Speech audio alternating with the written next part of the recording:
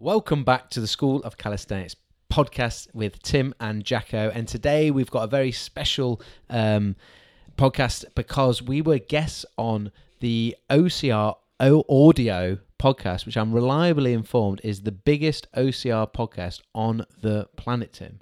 That's exciting. It is. How did we get on that? I don't know, they wanted to know how calisthenics can help with OCR racing, and it's a great opportunity for us just to remind you about the OCR team event that we've set up to do and take part in Tough Mudder. Yeah, we're super excited about this one. The obstacle course race environment for us, it looks like a great playground. So we just want to get everyone together, bring the community into one place to take on the classic Tough Mudder in the Midlands on the 18th of May. It's not a race, it's not a competition. We're literally getting together to hang out, have a good time, go and play around on the course a little bit. If you want to come and do your first OCR, I don't think there's going to be a friendlier opportunity to come and do that with some people who are going to be there to support you. Or if you're a seasoned OCR racer, come along and support everybody else. But ultimately, we just want to get people together and hang out. Yeah, and if it's it's going to be my first ever OCR. I'm a seasoned veteran. I've done one. He's the one. If you want a race and you try and beat me, I will do my best. We're saying it's a community event. Jacko will be gone after the first 5 miles. He started training. Don't take me on at Shiraz at Christmas. We've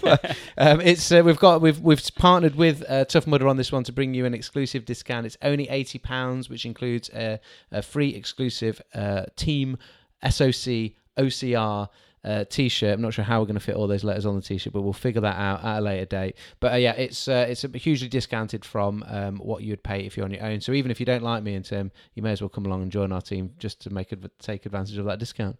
So you can find the link to the website where you can book your place to join on the OCR in the show notes. It's all right up there on the School of Calisthenics website. So you can sit back, enjoy the podcast, get excited about the OCR, and then book on and come and see us. This is Tim and Jacko on the OCR audio podcast.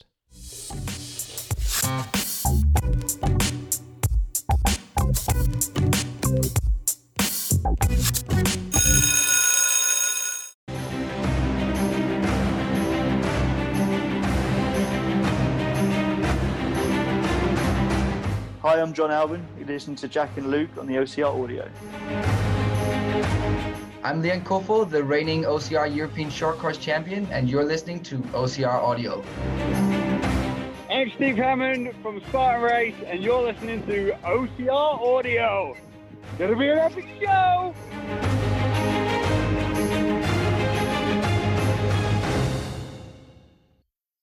Excellent.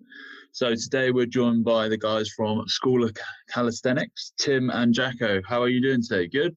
Hey guys, thank you. Yeah, we're great, thanks, and glad to be here. And well done for saying calisthenics. Yeah, correctly. he screwed it up. It's a little bit of nearly a stumble, but you got there in the end. You can see why he does that part now, not me.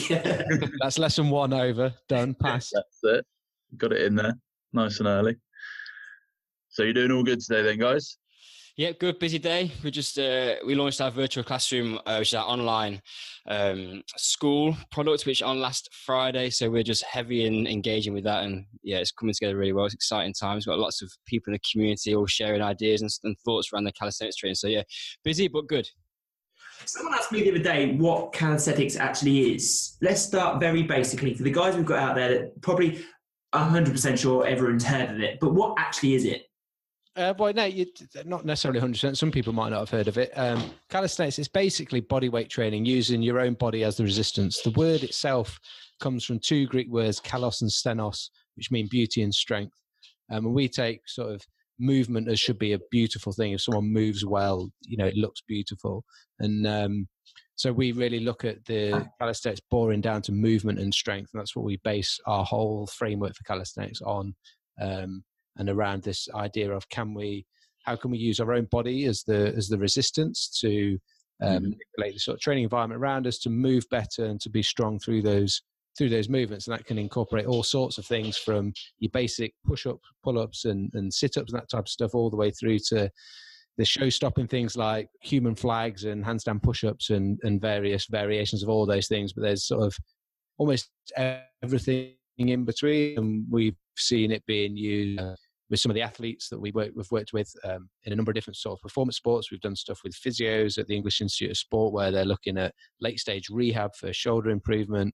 So it goes through a whole range of things, and then sort of swinging on monkey bars in an obstacle race obviously fits in with what the shoulder is going to be doing whilst hanging overhead, and we do an awful lot of work on that and the benefits of hanging in its own right, and then throw on top of that the sort of the benefits of play and not being restricting our training to just we have to do 3 sets of 10 of this specific exercise, and actually having some freedom to try and sort of use your body as your gym and a way to explore how to move and be strong in different ways. Yeah, just let it roll, sort of thing. I'm a big fan of that. Like, I do a lot of sort of animal flow. Admittedly, I do a lot of it for like warm up and stuff. Yes. And sometimes I look down at the watch and I've been doing like an hour of animal flow and no actual workout. But you'd be surprised actually how much, like a simple thing like a bear crawl, like we teach in the SGX coach for Spartan, is quite demanding, especially a beginner. Quite a demanding move. Yeah, and that's like a really good jump on point for us as well. And that kind of forms the foundations of postural control into some of the bases of our pushing movement. So calisthenics flows really well into that because it's almost like an opportunity where we just add a little bit more strength stimulus into some of those foundation movement patterns.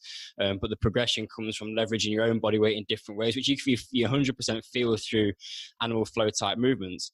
We're just sort of taking that into more of a strength form where you might go, right, let's go into something we call a pike push-up, but effectively you would find yourself in that like V position, hands on the floor, feet on the ground, backside in the air as part of a flow movement, potentially to mobilize hamstrings and hips and shoulders. But we might just spend some time in that shape, just putting some reps in for the idea of we want more strength development, which will then go into some form of handstand push-up type work. So there's definitely some very close parallels around those things. So where would you start in your workshops then? So for instance, from a beginner, what is the first thing you actually teach? Where's the starting point?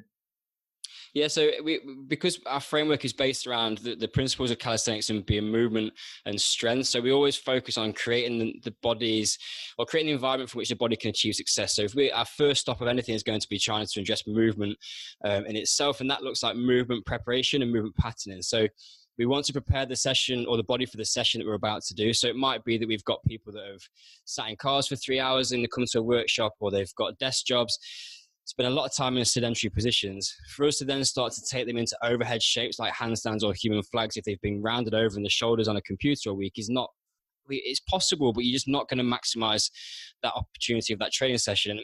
And that boils down to a lot of where we've come from an elite sports background.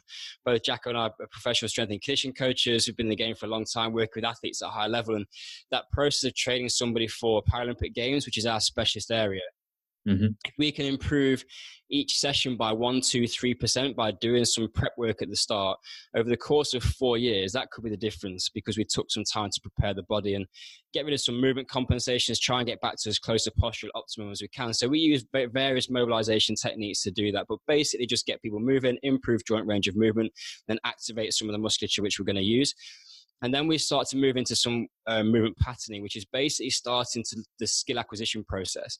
If you want to do a human flag or a handstand, you currently, or most people are starting as a beginner, won't know how to control that movement pattern particularly well. For a human flag, they won't know how to push and pull maximally at the same time in an overhead position.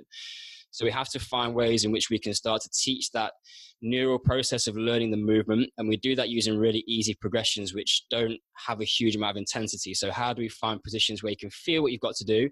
You can teach yourself the connection and the integration through the body, but you're not struggling to fight a really difficult exercise because of the intensity. So you're not trying to hold your whole body weight. We'll do it in a much more supportive and progressive way. Once we've done that, then we move on to the strength progressions, specific strength and then more global strength. So that's kind of how the flow would work on any of our sessions, or how we would work at a workshop or retreat or training camp or anything like that. So it's similar to like most plans then. You sort of build the roots, build good movement, and then you build from there, really.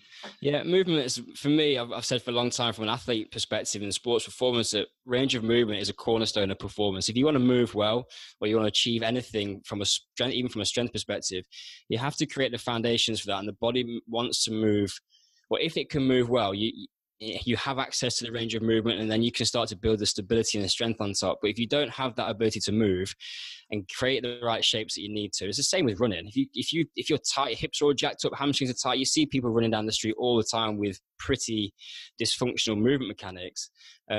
if you can correct those, then you can start to really focus on getting performance out. You can start to get strong. If you try and build strength on top of an unstable foundation or a system that doesn't move well, you're only ever going to be like, you'll get some gains. It's not to say you can't, but you'll only ever get a limited development in terms of the full potential. And you're also riding on a knife edge a lot of the time in terms of injury risk. So it's the bit that it's not the sexy stuff, but it really is the most important thing that people can do to just build a stable foundations. Doesn't mean you can't build strength at the same time, but if you've got a session structure, these two things can roll at the same time. And sometimes building strength is hard and takes a lot of time. And actually there can be some easier wins in our movement, performance or capacity. That might be more efficient running action and therefore getting better wins through actually that as opposed to anything else. And it's the same with some of the calisthenics movements that we teach, where someone might be strong enough to do a ring muscle up, but they actually just haven't got the shoulder extension to be able to get through the rings. And actually,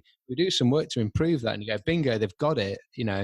There's no problem in that if there's a group of people watching, there'll be other people there that saw this almost like this magic thing happen where this guy did it. And it's because he was strong enough, and they then think they're going to do it, but they actually aren't strong enough because this dude might have been doing, dips for fun he might say, I'm a beginner, I've never done calisthenics before, but he does, he does dips. Got a history of doing some exactly exercise. Yeah, but that's definitely something that we see a lot of in OCR, where people are bringing, they've got like a lot of strength so they can get through a lot of the obstacles, but the technique, or what you're saying, like the movement patterns, aren't built in, so they're just muscling their way through.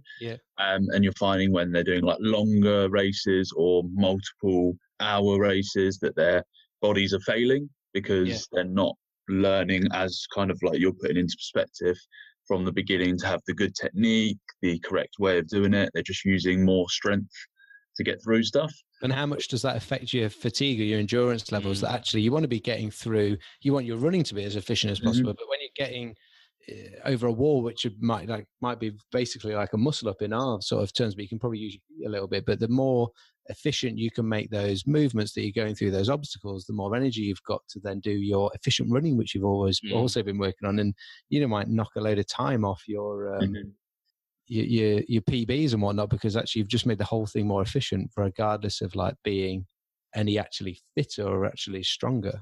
For me, that's where the field split though, especially in OCR. For instance, what I mean by that is you get your open wavers, you do it for fun. Yeah. They don't want to train the boring bits. They want to go straight to the magic. Whereas guys that realise that actually if we want to win, or we've got this, or we're doing it as a living or earning money from it, we have to do all those boring. A bit like myofascial release.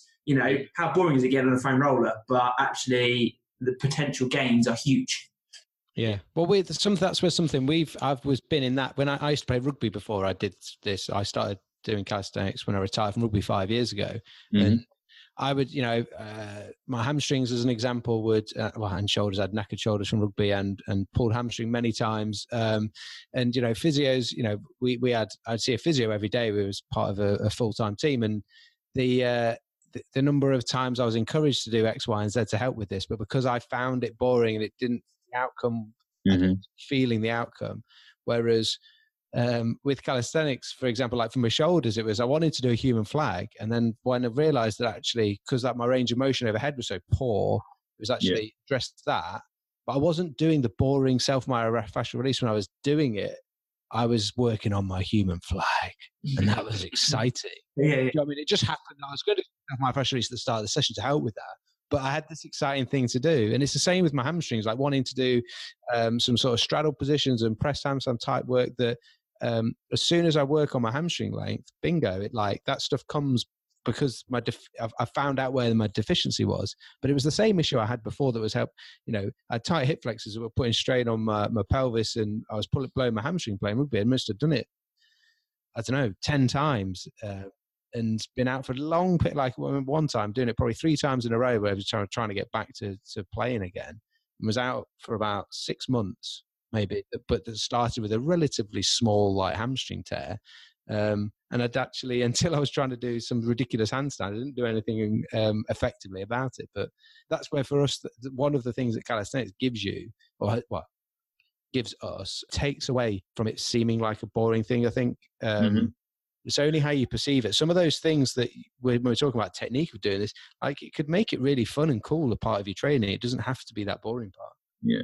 So have you found, since you were obviously a rugby player before, now you're doing calisthenics, have you found like you're less injured, you're more mobile, or like maybe your potential as an athlete has grown a little bit more by doing more calisthenics-based exercises? No, I mean, it's 100% feel way better and a much more rounded athlete because of that. But the caveat is, I am not, and Tim used to play rugby as well. And I'll let him. He can talk about the number of times he dislocated his shoulder in a second, and how much better, almost how this whole sort of calisthenics journey started for both of us. But the caveat to that answer is that, at least once a week in training, we'd have a full-on, full contact session. Yeah. And then you've got a game at the weekend. And when someone's like I can feel great now, but I haven't had anyone hit me for 5 years. And if they did, I don't know what would happen. So true, yeah. To say I do feel better, like my shoulders feel better, my hips feel better. I can do things I never thought I'd be able to do. Like,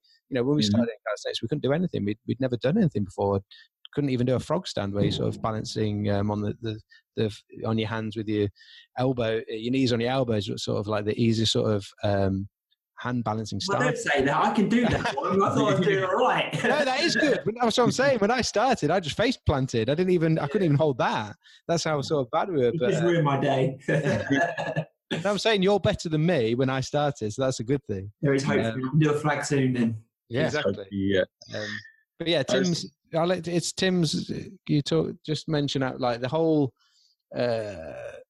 instability overhead and the whole hand balancing journey from your perspective. I sort of started off the back of, for a number of different reasons, but the main one that Jack is referring to is I've had 2 shoulder reconstructions from multiple dislocations playing rugby and various different, over probably sort of like an 8-year period, I would have thought. And I decided to start calisthenics for the one reason was I was bored of normal training. What I'd done physio-wise hadn't worked in the past. And I thought if I can do a handstand, that's going to give me some confidence that my shoulder's stable. Having no gymnastics background, I remember trying to take my feet off the ground for the first time and not actually knowing whether I was going to dislocate or not, because it was in the same shape that I would normally have popped my shoulder in. Yeah. And I tried it one session and it stayed in. And yes. Yeah, you laugh, but that was a win for me. Like it was, I once dislocated it doing a snatch balance with an unloaded bar. So it couldn't take 20 kilos in the wrong position. And I'm now 75 kilos. So I'm trying to develop or push loads more than that was on top of that shoulder. So yeah, and it stayed in and that, it was the shoulder stability when I had confidence in it almost started to become a secondary objective because I was having so much fun with what I was doing. And now as I reflect back 5 years later, if someone says to me, what's the best thing about calisthenics? I'm like, it's my shoulder. It stays in place. It feels strong. And I don't have to worry about a dislocate anymore, which is, I still, if I fell in the wrong place or awkward, like I love snowboarding, or if I slipped on an OCR course or something, is it going to pop? Possibly. I don't know. It's probably not completely here, but it's a hell of a lot better than it ever was. Yeah. I have confidence to do some things now, like a human flag. I can do a human flag cold without any prep. So it has that level of control, and I've got that level of confidence in it. We always recommend warming up before. We do, yes. It's hard to. I didn't know Tim before we started doing calisthenics together, really, and starting working together. And so I never knew him with all his dislocations. And it's difficult if someone sees like a video of him now doing a handstand push-up and a flag and this, that, the other, you don't think that he can't have ever had any issues because it looks so easy almost now. I remember when we first were trying to mess about doing a human flag, he actually said to me, mate, this bottom shoulder, it was like what takes a lot, it's sort of almost like the anchor down. He was like, this is where I used to dislocate my shoulder. And I didn't know him. And I was just thinking, I was in rugby mode. I'd only just finished playing rugby. And I was very much like, shut up, mate, let's crack on. Like, just do it. Like, because if it goes wrong, we'll just tape it up. That's the type of thing you do in rugby. But yeah, no, it is, it's amazing to think. I love the fact that our story started with almost like a thought experiment that he then sort of went through, and it actually worked. And then it's come to this. We only started doing it Tim for that point, and I'd finished rugby and just like, oh, I'll have a go. How long ago was this, boys? Say again? How long ago was this? 5 years ago. So at that point then, did you know about calisthenics? Was that a thing? Because for me, it's quite a new thing. Yeah, no, It was sort of like in America, I'd seen like a Frank Madrano videos, a couple of videos like flying around on. Yeah, I kind of looked at it and started to just browse on the internet about like some basic bodyweight training. I've got a light frame, and I was playing rugby against guys that are much bigger than me. I was never going to be a great rugby player because I'm not big. So I'd kind of like thought for a while that I should be good at strength weight ratio sort of stuff. I started my strength and conditioning career. I was sort of 5 years in at this point. So I knew about training, and I was starting to just explore different forms of training, and handstands and exploration of bodyweight training led me to the word calisthenics. That's just a label then of effectively what people have. But yeah, we were kind of like playing around with it. We were the only people in our gym to be doing it, and nobody else. I didn't know anybody else apart from people on the internet. And what sort of gym was this? Like a commercial gym, or was it like a CrossFit gym, or independent? Call it, for want of a better word, a functional lifestyle like setup. So gym, isn't it? Yeah, it bridges CrossFit with some more. Like, it's actually a training for warriors. If people are familiar with that that training system, so it's got space, it's got bars, but it's a softer bridge between a commercial gym and a CrossFit gym. Probably is a fair way of putting it. Yeah. And you guys have now started running some OCRs, I believe, or taking part last year. So we went to Mike's gym. We took a training group out there October last year in Marbella. Have you guys seen that? Have you seen that? Have you seen it or been there? Or I've been to Mike's gym. It's great out there. Amazing. Mike's a legend. Yeah. So we'd sort of seen it, and a few people that we know or come across a beer and said we should go and check it out. And we went out there primarily with the idea of doing a calisthenics workshop. He's got all the bars and the space and things that we would need. It looked like it was a fun playground, so it kind of fitted with that that ethos that we have very essentially as part of what we're about. And we got there on the Friday, and we took the guys for a bit of a mobility session. And then we'd arrange with Mike to go and have an orientation of the obstacle course. I don't know, Luke, if you know what the orientation involved. Basically, did he make you do the Saturday slaughter session? Well, no. So we were supposed to have an orientation on Friday, just to walk around, just let people see it, have a little feel. So that on Saturday, I think it was timed for like the blazing sun midday to then like attack it on Saturday. But what actually happened was he just beasted us for 2 hours on Friday. Well, we were 45 minutes late for the session, so that didn't start us off on a good foot. Oh, but yeah, I came back from that having absolutely loved it. One thing that's been missing in my training for a while is the metabolic side of it. And I love just being in the dirt, sweaty. Like, it was a nice team event for us, so we weren't absolutely gunning it around. But Mike put us through a little bit of a session, and it was basically ended up like it was just a big fun thing to start off with. But so I came back, and then my wife was actually away in South Africa seeing family, and there happened to be a race on that weekend. So it was in Ashbourne. It was the X-Runner end of season event, like a fairly open, accessible event, looked pretty easy. And I just started going to sign up, and I went, and I flipping loved it. So now I'm like looking at my calendar for this year of the things that the races I want to do. We're definitely going to put some in, but it brings me a stimulus to train the part of my, or to train what's missing in my program, which is my metabolic work predominantly. And I like being out on trails. I hate running on the road, but being in the woodland on the trails is right up my street. So it fits well. There's quite a few people in our sort of school calisthenics community that are, already engaged in OCR events, and or like the idea of it, and we've sort of said that we'd look at doing one and do it a bit of a team event and invite everyone that wants to come down and actually put a little school calisthenics team together and see what sort of damage we can do on the on the course. Are you a bit like me when you go for a trail run and you see a tree and you go, "Oh, I'd quite like to climb that one." You never actually get any running done. Yeah, I could hang my rings off that, or I could jump over that 10 times. But that's what's quite nice. Like running in Forestry Commission land, you can go and make. So when I did a few training runs it was a 10K, and I haven't run that far for a while. So there's a 5K trail loop, and it's got like the wooden bollards and stuff to stop the motorbikes and horses and stuff going through. And you can, I'm going to balance. I'm going to get up on that. I'm going to walk backwards and forwards on it. I'm going to do some like hurdle overs. You can find within that session just the opportunity to run up a hill and then do some burpees at the top. Like it just changes the way of like out on the street. You're just not going to do that. But in the woodlands by yourself, you can literally do whatever you want. I love that idea. And so from like the calisthenics background, there's a lot of training stuff that people would use loads in obstacle course racing. The monkey bars are hanging from your shoulders, so obviously shoulder strength. What would be like some of the main bits from calisthenics training that you would recommend for like OCR runners or people taking part in OCR who would help them out?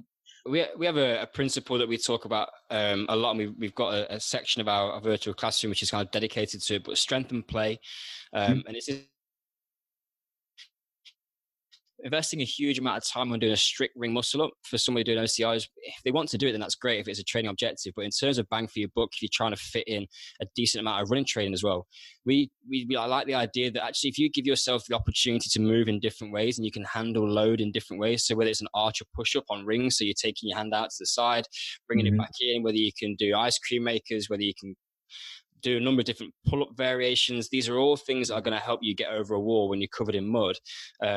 Rather than thinking that actually, are you ever going to do a human flag on an OCR course? Well, possibly at the end for the photo. But it's not going to be part of the course. So having diversity and giving yourself lots of different options. So doing pull-ups is great, but can you now do an archer pull-up?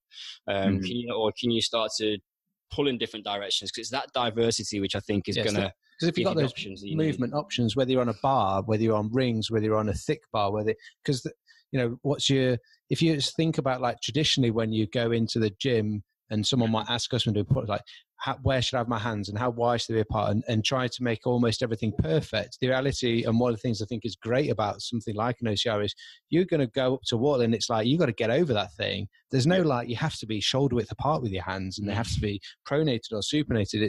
It's you've got to go on the fly and you've got to have those moving options. And so I think that side of things is where you'd get great sort of diversity to your training, but then, and that, as Tim was saying, that diversity would build robustness for your shoulders. So actually, whether you've got to reach a little bit further outside of what might be a normal comfort zone, you've actually got that reach and you've got that strength and you've got that option. You can grab something that's thicker because it's not, you don't always use the exact same bar in the exact same gym in the exact same hand position. I think that's one of the things that when we came back from Mike's gym, it was like, I want to get more of that sort of variety and robustness into my training myself. It was inspiring in that regard.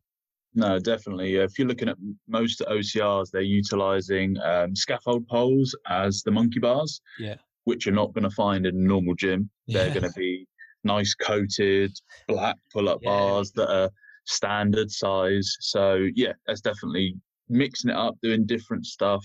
Maybe going out. There's pull-up bars on trail runs and stuff, which is always good to do. But that's great. Definitely for like people wanting to do OCR or beginner runners, mix it up. Not always just pull-ups. Not always just the same piece of kit. Not always the same arm length. So, grab a set of rings.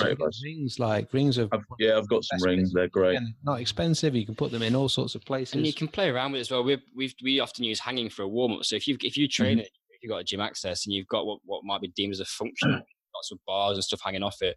And we're big fans of sort of traveling and doing monkey bars, and that's great. You're going to try and move forwards, but the reality is, if you slip, like you got wet hands or you're cold or whatever else, and you're all of a sudden you're on one hand in a dead hang, so you're not in a strong position. You can do that, and can you get out of that shape, and then can you then go and grab a contact point? And I think again it comes into doing some stuff around climbing, like bouldering and that sort of thing is a great complement within this, and it's something that we both enjoy as well. It's just fitting in that blend of going, well, how am I going to fit all this into a training program? Oh yes, that's the hard point. Trying to fit it into your life. There's trying to find the time to get everything done. With that in mind, what recommendation for calisthenics is what you guys do? What's your sort of average day of training? Yeah, we tend to gear our stuff at the moment. It kind of ebbs and flows depending on what we're working on. So one of the exciting things that we like about calisthenics is as soon as you've achieved something, there's something more difficult waiting for you. So you can do a handstand, great. You've put in some hours to get to that point, and you can pat yourself on your back when you can do it. But if you want to do a handstand push-up, that's now a whole new learning process. You've just laid the foundations to be able to go and play at the next level. So we do a certain amount of that with our training. There's things that we want to be able to achieve, and then we'll kind of balance that off with some foundation strength work. So underpinned and all those, the sexy bit of calisthenics is the foundation of strength. And if you want to go and do a single arm pull-up, you're going to have to go and do a decent amount of strength work. And that's not all just trying to do single arm pull-up progressions. You're going to have to go and do some foundation heavy pull-up work with two hands on the bar. So we kind of have this balance around that sort of things. And then It might be that we just have general, what we call capacity strength sessions as well, where we're just playing around with the basics of dips and push-ups, pull-ups, variations of. So yeah, the combination of skill work for a specific movement and then strength work for just laying a better foundation so that we can then go and do more stuff in the future, I guess. We're sort of, sometimes you get people ask questions like, can you send me a routine or like the best routine? And like the idea that you just have one thing that you just do over and over again all the time is not going to provide like the stimulus that your body's going to need to adapt. So like having things, variety and things changing, and depending on where you're at, like that's the whole thing about like if anyone had a periodized program over the course of a year, or if someone's going to like a Paralympic Games, they've got a 4-year cycle, and the idea being that although we don't have necessarily those things, we should still have some level of variety in our training on the micro, like session to session, but then also on the macro in terms of like month to month or whatever. So like you might, like recently, one of the things that we've both been in a relatively similar place of going, or I'll give my specific example of needing to be stronger for certain movements, and I've done awful lot of like maximal strength work, so low reps, high rest, high intensity, and I've always responded really well to that. But my sort of theory at the moment has been that I've almost exhausted, but during that maximal strength effort work you're trying to do, you're trying to like recruit as much of the muscle fibers that you've got, and feel that I've almost got to the point where I've pretty much executed that. I've not getting I've almost reached a plateau where actually what I need to do is a little bit of hypertrophy work, not necessarily because I want to get big, because I don't want to get any bigger because that makes things harder, but I need to do a little bit of something different to my training to then allow me to then recruit a little bit more, if that makes sense. Yeah, to go up to the next level. Yeah. So yeah, I'm doing a little bit of like, so now it's more sort of 6 to 12 reps and a little bit less rest and a bit more sort of volume, of trying to stick to that. The hardest thing is I'm the type of person that I'm doing that for a few weeks and then I get distracted. Oh, look at this shiny thing over there. And then I want to go and do that. So I'm trying to keep a little bit more discipline. But one of the things that I like that we do is we give ourselves that freedom to just actually explore a little bit more and not be so rigid. And it might not be always the fastest way to an endpoint, but us as coaches, the more frustrating, the more difficult our own personal journey to an endpoint of something we're trying to achieve, the more we're going to learn along the way, and then that makes us then better coaches to be able to help people actually take the fastest track. Yeah, no, definitely. And you mentioned it before about kind of like the play element, and you just touched on it a little bit then about mixing up the training cycle. How well have you seen people responding to having a bit more of freedom in their workout? So a lot of people have had this structured, like, you're doing 10 reps, this many sets, you're going to do chest day, you're going to do back day, etc. So when they're coming into like calisthenics to train with you guys, are you finding they're progressing a bit more because they've got that more freedom element to do different things? I think that one of the biggest things I would say is that you see people smiling a lot more. Some people are a bit shocked at first. It's like, no, like how many reps do I need to do like right now? And then how many do I need to do next week? And the idea that like there's any particular magic number, like there's criteria if you want to create certain adaptations and stimulus that you want to sort of be within. But the idea of having, like you say, having that freedom, like we'll often at a workshop be, show and explain certain things. And then a phrase that we'll always say, we almost don't necessarily, it's just happened. We don't like, if I haven't specifically said it, but we just realize we say it all the time now as we go, right, so now go and have a play. And that's when you feel a bit tired and you want to have a bit of rest, then have another play. Like give yourself that freedom. And we've, recently someone reflected back to us that from what a lot of the stuff that we've been saying, that actually calisthenics to us is just an excuse to try and, or to help people be happy. There's a certain level of that play element to your training and it not being laborious and not being a trudge. Not to say certain things when you're working on like anything can be difficult if you're hitting a bit of a brick wall, but giving yourself some time in your training, whether even just in your life, like as adults, we don't play as much as we should. And that Einstein quote that Tim's used a lot of the time before, like play is the highest form of research. And we don't give ourselves as adults that freedom so much. Do you guys follow ID Portal? Yeah, I've known of his work for several years, and I mean, the guy moves really well. Like, he's a beautiful mover, and I think his training background is testament to that, the generalist approach that he's taken. Yeah, obviously the foundation, capoeira, and gymnastics, but yeah, no, he's an incredible mover. But to me, he always just seems like every video I watch of him, he's just having fun. He's just like, looks like he's making it up. He's clearly not, but he's just enjoying what he's doing. And I think that's a big thing. And I personally, that's why I love OCR, because when I run OCR, to me, okay, it gets serious, don't get me wrong. But in general, I'm having fun. I'm playing. You know, I'm climbing walls and trees and doing all those things my mum probably told me I shouldn't be doing. I'm doing them now. Do you know what I mean? I'm being a kid, basically. Yeah. And that's why you're continuing to do them as well. It keeps you engaged and motivated in it. If you don't like something, the chance of you maintaining it, even if you know, like, okay, exercise is good for me, I know I need to do it, but if you don't enjoy it, the chances of you A, like putting everything into it, and B, maintaining it and keeping it going are gonna diminish. We need to find things that we enjoy and like doing and have fun with. And that's not to say everyone has to do calisthenics, because some people might not like it, but if you find something that you do like and you have fun with it, like you say with your OCR, you're gonna carry on doing it, you're gonna want to do it and get better effectively. Yeah, exactly. So you mentioned like your workshops. Do you have your own place, or do you go in freelance on other gyms, or? Yeah, so we tend to we'll go and distribute the workshops around the country, and we've been all over, but we generally go and find gyms in cities that we want to go and deliver workshops in, or sometimes people will approach us and say they've got a gym and invite us to go and run a workshop there. So yeah, we get around, or we've been doing a few this year around London, Birmingham, Dublin, potentially not much. Belfast, Edinburgh. So we're kind of doing some of those. We go to Mike's gym twice, and then we have a retreat like a luxury retreat where we're taking a group of 8 people down to like an incredible sort of luxury holiday home on the south coast, just to sort of like dive into sort of a bit more deeper stuff over a 4-day period, where we sort of, Jack and I will individually screen them and assess them, write individualized programs, which is the only time of year that we do that. So it's an intimate affair. Yes. So we've got an incredible chef and barista, and so there's like a number of different options. So people can either come to a workshop for a day, or they can train online, or they can come for something a little bit more detailed, or they can come and get absolutely gassed by Mike in Marbella. It depends on what you want to do. Go to Marbella. Come to Marbella, yeah, that's what I do. Or come and do the OCR event that we're going to decide what we're going to do at some point. Yeah, have you got an idea of which OCR event you're going to go to? Maybe a Spartan?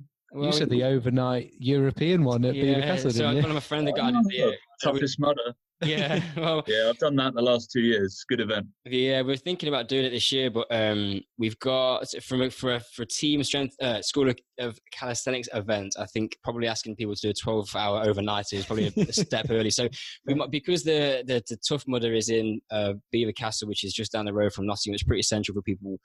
We might look at that one, but we need to have a few conversations with people. I'm actually, for my individually, I want to do a wolf run. The spring wolf run, I think, is probably going to be, I don't know, the first one, but definitely one that I'm targeting. And we'll have a look around and see who wants to accommodate a group of calisthenics people that have never done OCR before. Do you generally find when you did, I think you said your X-Runner, I'm not familiar with the obstacles of X-Runner, but do you generally find when you get to things like rings, monkey bars, it does become second nature to you? Yeah, I think going into that, I mean, I don't want to diminish it, but it wasn't hard. No. So it was a very accessible event. It felt like a bit of a fun run with some inflatables and a few rivers to get in and stuff. So I didn't find it difficult, but to be honest, for me going into it, I wasn't worried about the obstacles at all. And I think, I don't know, I need to get some more experience, but the diversity that I have in my training and the strength of weight to ratio, I'm not massively worried about things. There'll be a few skill and technical benefits or challenges of confronting new obstacles, but it's not a part of my training that I'm massively worried about. For me, the more difficult bit was just the running side of it. I don't get a huge amount of running in, and it's difficult to then balance what we do from a business perspective of continually improving ourselves as calisthenics athletes. Yeah, sure. Pushing our skills and then putting time into running. But yeah, I was keen to go and do the overnight Europe's Toughest Mudder on the basis of just putting myself in a fairly uncomfortable place and coming through it. I was going to do it as I think about doing a pair or 4. But we'll see. I kind of like, typical for me, I've done one, which might be a very easy entry level event. And I go, well, what's the hardest thing I can do? So straight to the top. The Toughest Mudder is difficult. There's low points, especially at like dead of night, 3, 4 in the morning. It's pitch black. You've been going for like 4 hours. But that's where it becomes a completely different mindset, because it's a mind thing. It's no longer whether you're an athlete to a high level. If your mind goes, especially as running can get you, your mind's gone, isn't it? Yeah. What I'd be interested to see with yourself is, say, for instance, you picked like the world champ course, for instance, in Essex this year, and you went and did sort of, which is what I would class as a very rig heavy obstacle course race, where it's just rig after rig after rig, so very grip heavy. Whether I think individually on the rigs you'd smash it, but I think if you were to put that sprinting between and the running between, that's where you're going to get to the rig and control the heart rate, climb up onto the rig, grab your first ring. That's what most people get caught out on. You know, they can do rings all day long, but you put them after 15 miles and you get them on the ring, they're off the first one. Yeah, 100%. And that's when the unique challenge of then starting to build in. How do you train for that? Well, you need to be a little bit more creative with your training environment. Whether you do that indoors or you're out on the trail and you've got a set of rings at the bottom of a or top of a hill sprint or whatever, I think that's the only way to train specifically for that is to start to create an environment. It's like the whole thing from a sports performance perspective is our job as strength and conditioning coaches is to maximize transfer training effect, and just doing pull-ups separated by a 2-minute rest period isn't going to prepare you for the demands of a course like that. You're going to need to do it when you're absolutely blowing. And can you still deliver it then after an hour on your feet of running? I think that's a great challenge. And that's what I think part of the attractions for the OCR for me is it's an area of running distance like that. I used to be a rugby player. I was a winger predominantly, short bursts, high intensity. If you put me in a session like that, like I love it, but ask me to go and run 10K, and that's why just doing a normal 10K for me is not really that interesting. I want something else in there. So the OCR, coming to an obstacle and then having that challenge as well is massively attractive, because it's not just about 10K anymore. It's adding a different dimension element for me to think about. It's more interesting to me. So yeah, I think it's definitely how you structure your training to be able to prepare for an event like that. And my kind of view on it when I was chatting to Fit Geek OCR, Steve Watley, who I did the course with, he'll definitely listen to this. Absolute legend, been engaged with us for a while, really, really good guy. But we were saying that if I look at good OCR runners or good OCR competitors, typically they are very good runners. It's the running which I think is going to separate you. I could be probably great on the obstacles, but unless I can match their speed or their cadence on the runs, you're not going to have much of a chance. I think that's where the real gains are for a lot of people. No, yeah, very true. Especially we've seen it. The guys who are the top of OCR are phenomenal runners. Like John Albon, world champion, pretty much all of the OCR events that they're out there. He's also one of the world's best mountain runners, trail runners. So it's definitely one of the things. Running is of high standard. That comes down to a little bit on what your physical makeup is. I mean, if you've got a background in that kind of running, getting strong for an OCR is pretty easy. Like, we're not asking someone to come and deadlift 3 times body weight or something crazy. Like, can you manage your own strength to weight ratio? You don't have to. It's not that difficult. But to get to that level of running, that takes some time, and certain people are just not going to be built to run like that. Like, if you've got that natural endurance type physique, you're going to lend yourself well. And I think that's one thing where I kind of, when I dipped my foot into the OCR world and had a look around, when you start to understand, am I about competition, or is this as much about just challenging myself and having fun on a Saturday afternoon? I'm not going to take it that seriously. My initial competitive instinct is, right, how do I be the best? But when you start to look at that, it's a very different approach. And I think that what I like about it is, actually, for me, I don't need to be the best at that, because I'm trying to do what I can in calisthenics. That's my focus. Yeah. But what I'm doing has now got this stimulus for me to focus a little bit more on metabolic training. I can sign up to 4 races a year, whatever I want to do. I can rock up, have a great time, but not feel like I've got to go out and win it, but just go out and push myself and select races which I think are going to challenge me physically and mentally in equal value. That's almost, what do you like when you're cold and tired and you don't really want to run anymore? Like, that's a good place to take us from a mental perspective, to actually see, now, okay, what am I going to do to come out of this, and how do I learn from that process? Yeah. Are there competitions in calisthenics? Like CrossFit have games, OCR have races. Is there like, you put in all this working, you can do human flags, you can do muscle ups, you can do ring, all that, brilliant, well done. But what's your end goal? Is it Battle of the Bars, that a calisthenics competition? There are. I think lots of we've never. That's not sort of our bag, but there are competitions for people, I guess, all over the world. That falls into what people would call as more like freestyle calisthenics. So it becomes like more sort of acrobatic elements, and lots of like flips and rotations and somersaults and as well as all your sort of like big strength moves and the guys that are winning those things are absolutely unbelievable. Yeah. Like, and there are strength people. Sometimes within calisthenics, people will find their way into freestyle. Sometimes people like doing muscle ups to 32 kilos on. So how strong are you at those things? And for us, we don't really have that desire to compete in it. Our big mission and purpose is to try and create an accessible environment where anybody can feel like they can come into calisthenics. If you see someone in the gym doing a 32 kilo muscle up or doing a muscle up 360 and you've never really even done any body weight training before and can't even do a pull up, that is so far away and potentially quite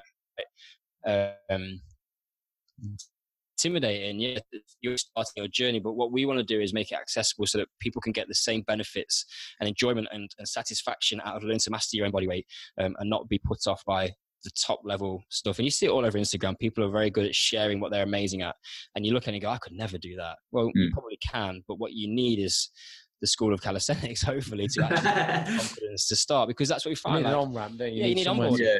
We've been through that process ourselves, and we don't profess to be the best athletes in the world, but our focus is to try and coach it as best as we can and better than anybody else. And that's our end goal, rather than being an individual satisfaction. How good we are. That's irrelevant, really. How good we can be other people is the real purpose. Yeah. So linking in with that is this new virtual classroom, your next big project to incorporate more people into the world of calisthenics. Yeah. So there's crikey, the virtual classroom. So it's been ongoing for a while. We just come off the back of it. We're absolutely knackered. Something that we'd always found difficult was that everyone's an individual, right? And everyone, ideally, like when we've worked with the Paralympic athletes that we've trained over the last however many years, in the previous business that we both started working together on, everyone would get their own individualized program because they had to, because everyone's impairment would be different. And any athlete really should have an individualized program, whether they have any impairments or not. But the idea that one handstand program or one muscle up program is going to be the right thing for everybody was always something that we've found really difficult to sort of, difficult to get our heads around, and we sort of battled with that or struggled with that for a while. And we put together some of our training programs that were our ebooks that were sort of like version 1 of this effectively. But it was we always tried to make it educational.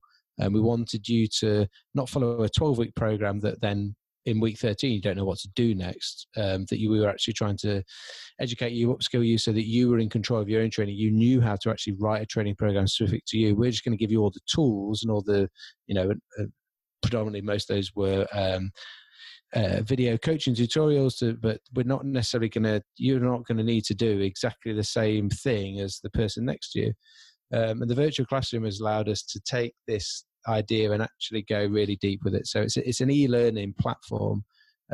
We've got specific classrooms for people who want to learn specific movements, and they have been broken down into modules and sort of bite-sized lessons that have assessments, self-assessments along the way. And those assessments give you troubleshooting issues if you can't achieve that thing. So that if you get stuck, you're gonna know where to do or position some of the rest of your training to get you through that hurdle. And it might be that you're struggling with module 1 and you actually do module 1 2 times or 3 times or however many. It doesn't matter how long. It's just that you've got some guidance of where to go and how to continue moving that. And so that gives people that have got those sort of specific goals something, an endpoint to aim towards. And we celebrate what we call the graduation when you can actually do it. They've even now with the virtual classroom get a certificate to even celebrate that with them. And we encourage people to share those things in terms of them being able to, I can now do a handstand, or I can do a human flag or a muscle up, whatever it was that they were striving for. Because one, it's inspiring actually just for us to see the effect in that having. And what it does is it shows other people that are just normal people, just like us, just like them, that have managed to do something that they thought at first felt impossible. When we started this thing, it felt impossible, and that's why the phrase "redefining impossible" came about.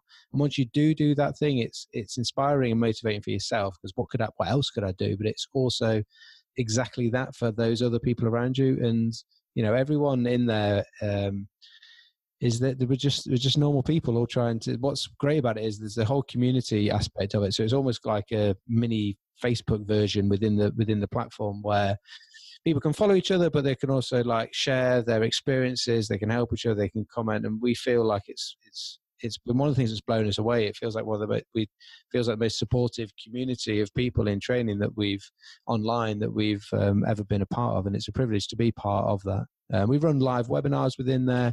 We've got challenges. We've got follow-along workouts. We've got workout of the week. We've tried to incorporate a little bit of everything to hit all bases, so that whether someone wants to learn something specific, or they just want a fun challenge, or they want a workout to follow as a complete video, or whether they just want a new workout each week, that we can service all of them in there. And the way we've structured it, if you remember, you get access to all those things, whether you want all of them or not. Then that is up to you. You can plug into what bits you need, but you get everything. So it's pretty simple, and it's the people that are in there. Some of the comments that they're making to one another within the community is inspiring. And where can someone find that type of stuff? Is it all on your website? Yeah, if you go to schoolofcalisthenics.com, you'll find it. There's links through there to the virtual classroom. That's got all the information about us, and we're all over social, so you'll be able to pick us up on Instagram, Facebook primarily, Twitter, YouTube. There's tons of stuff. If you want to go and get a feel for what we're about, there's a free tour of the virtual classroom actually on there, or you can head over to YouTube. We've got tons of content up on there, which will get people going. I think, that's a good way forward, isn't it? Like, I'm always like working on YouTube and then like, oh, I want to do that, or I want to do that. Yeah. So. Yeah, definitely. Great for training. Are you going to YouTube the OCR you guys do then? We'll definitely film it. Whether it gets on YouTube is a different matter. I've got a head thing for my what's it called, camera? Yeah, I think the GoPros on an OCO course are like the amount of time I want to watch that for is like, it's okay for a 5-second burst, but I don't want to watch 2 hours of you running through the mud and boring. Drones is the way forward, to tell you.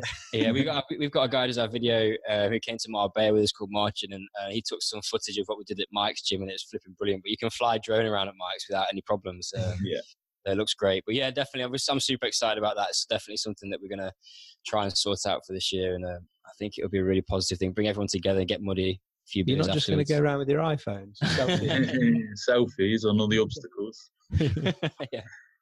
So what recommendations have you got for obstacle? Because we'll probably put this out, if it's right with you guys, onto our podcast as well. Is it of course. Who's going to get started? Like, how do they jump on points, and where does it start to get a bit tasty?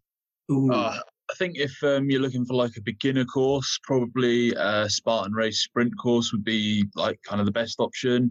They have a easier range of obstacles, less of the tougher ones that you'll find at like a super or a beast level. So that would be a great starting point for people to just come in, test out something, see what kind of obstacles they struggle on, see where their downfall is, where they need to go and improve on.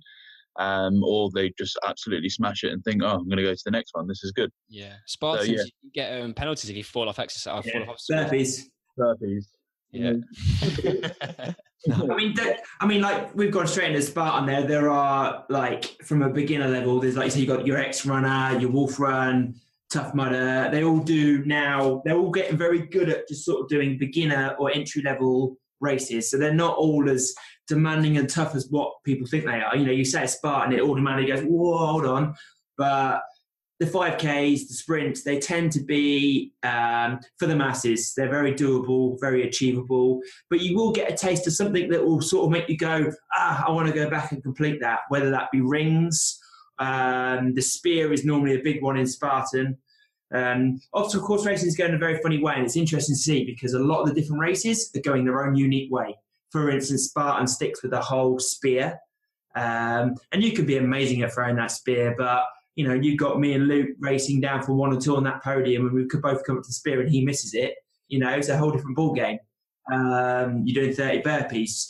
So I think specifically you've got to know the course. You've got to know what it is. For instance, like when I coach my guys, if they're going to Perth, for instance, to do a race in Scotland, we're not going to train them on the flat.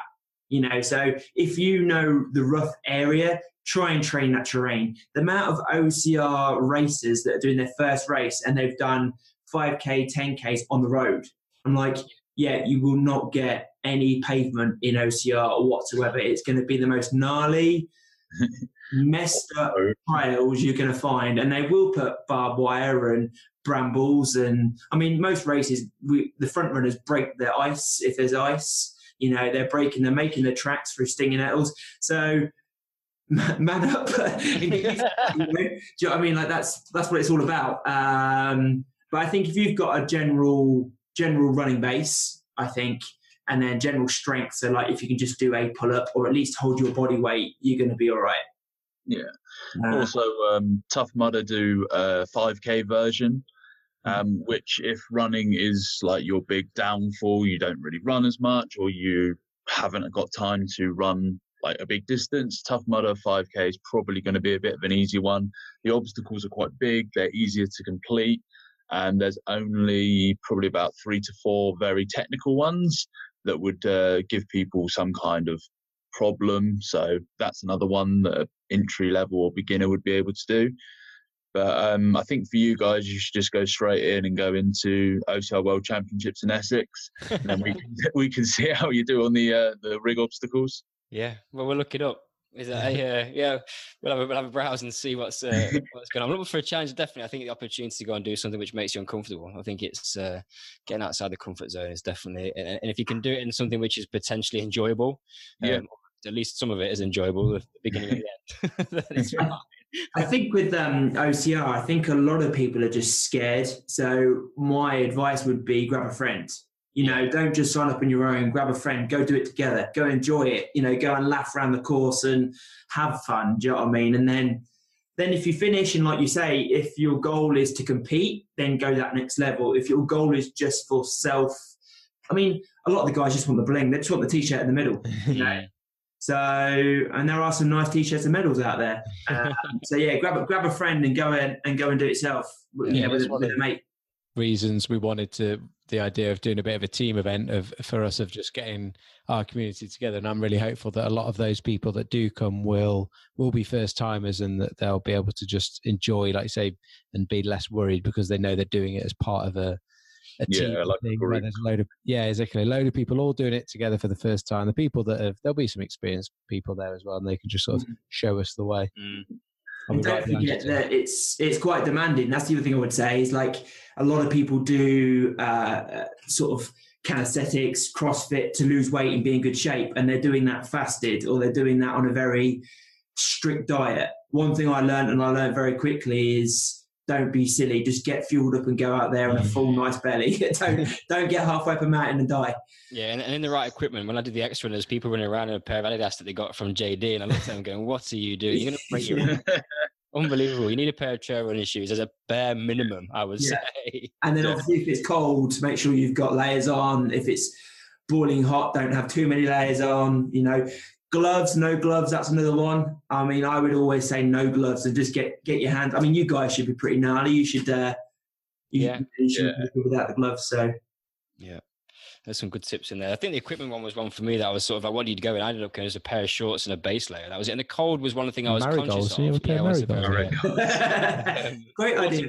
Yeah, waterproof gloves. But yeah, no, it was the cold and the water, like, you don't even realize it. It wasn't even a consideration over a 10K course. It was you're wet, but I didn't feel cold at any point. And the first time you go in the water, if you focus on what you're trying to do, you don't even think about whether you're wet and cold. It's just part of the fun. And yeah, it was great. And don't forget, we've all had that first race. Do you know what I mean? We've all got the stories the first time, like you guys would have with your first muscle up or your first race. We've all got that embarrassing, well, actually, the first time I did it, I did this, and this. You learn from that. And that's what's great. You look back and you go, why the hell was I wearing that? Or why was I doing it like that? And you learn from your mistakes, and that's how we grow. And, that's what it's all about. Yeah. That's good advice. 100%.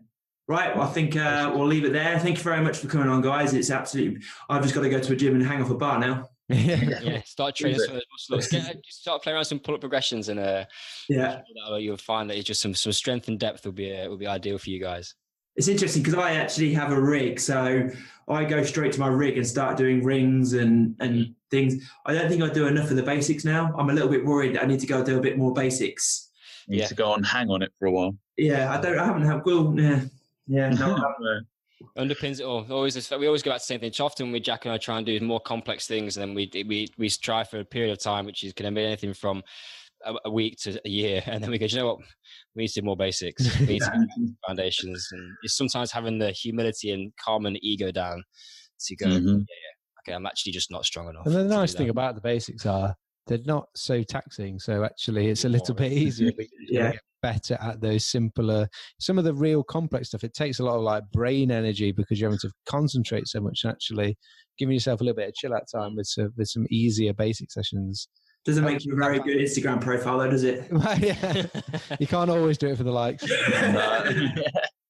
And on that note, excellent, guys. Thank you very much for joining us today. It's been a pleasure to chat to you, and good luck with all the future, and hopefully see you at some of the races. Yeah, great. Thanks, guys. Appreciate your time. Thank you. How do I pronounce your name? Thomas Van Tonder? Yes, that's the closest you're going to get to it. So, trust me, that's the closest I will get to it for sure. Thomas Van Tonder. This is Ryan Kent, and you've been listening to OCR Audio. I'm Ian Hozick, and you've been listening to OCR Audio.